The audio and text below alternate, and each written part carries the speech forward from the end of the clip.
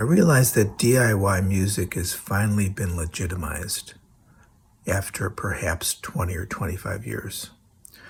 I got in at the beginning in the late 90s, probably around 98, 99.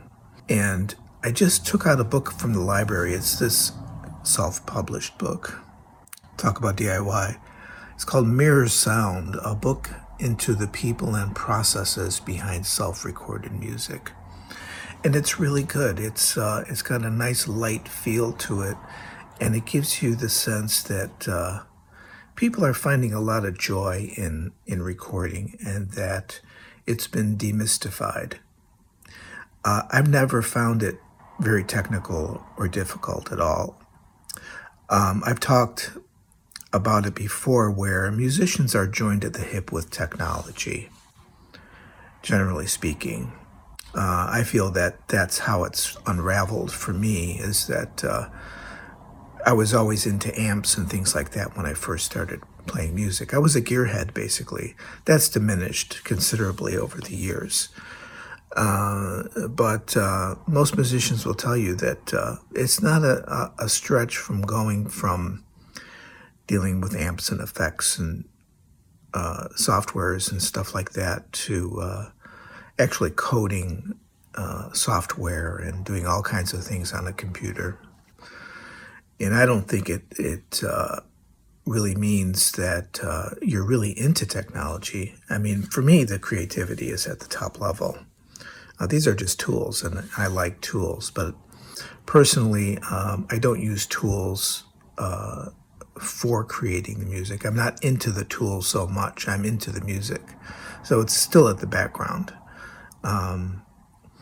So it's interesting that this kind of spirit is going to continue not only in music, but in other areas. I think the next paradigm shift, or the next technology that will be made into the next rock and roll, I think is, I hate to say it, but I think it's going to be gene editing. And apparently Walter Isaacson is writing a new book on how the new gene editing craze is going to be the next rock and roll. It's going to be the next computer industry formed in garages. That seems to be the overarching myth, is that there's these young people, 18, 19, 20 years old, that are really into the new technology, and they're starting up startup operations. And I think it's going to happen. And when you have people like Walter Isaacson spearheading this, I think it's going to take off. So we'll see what happens.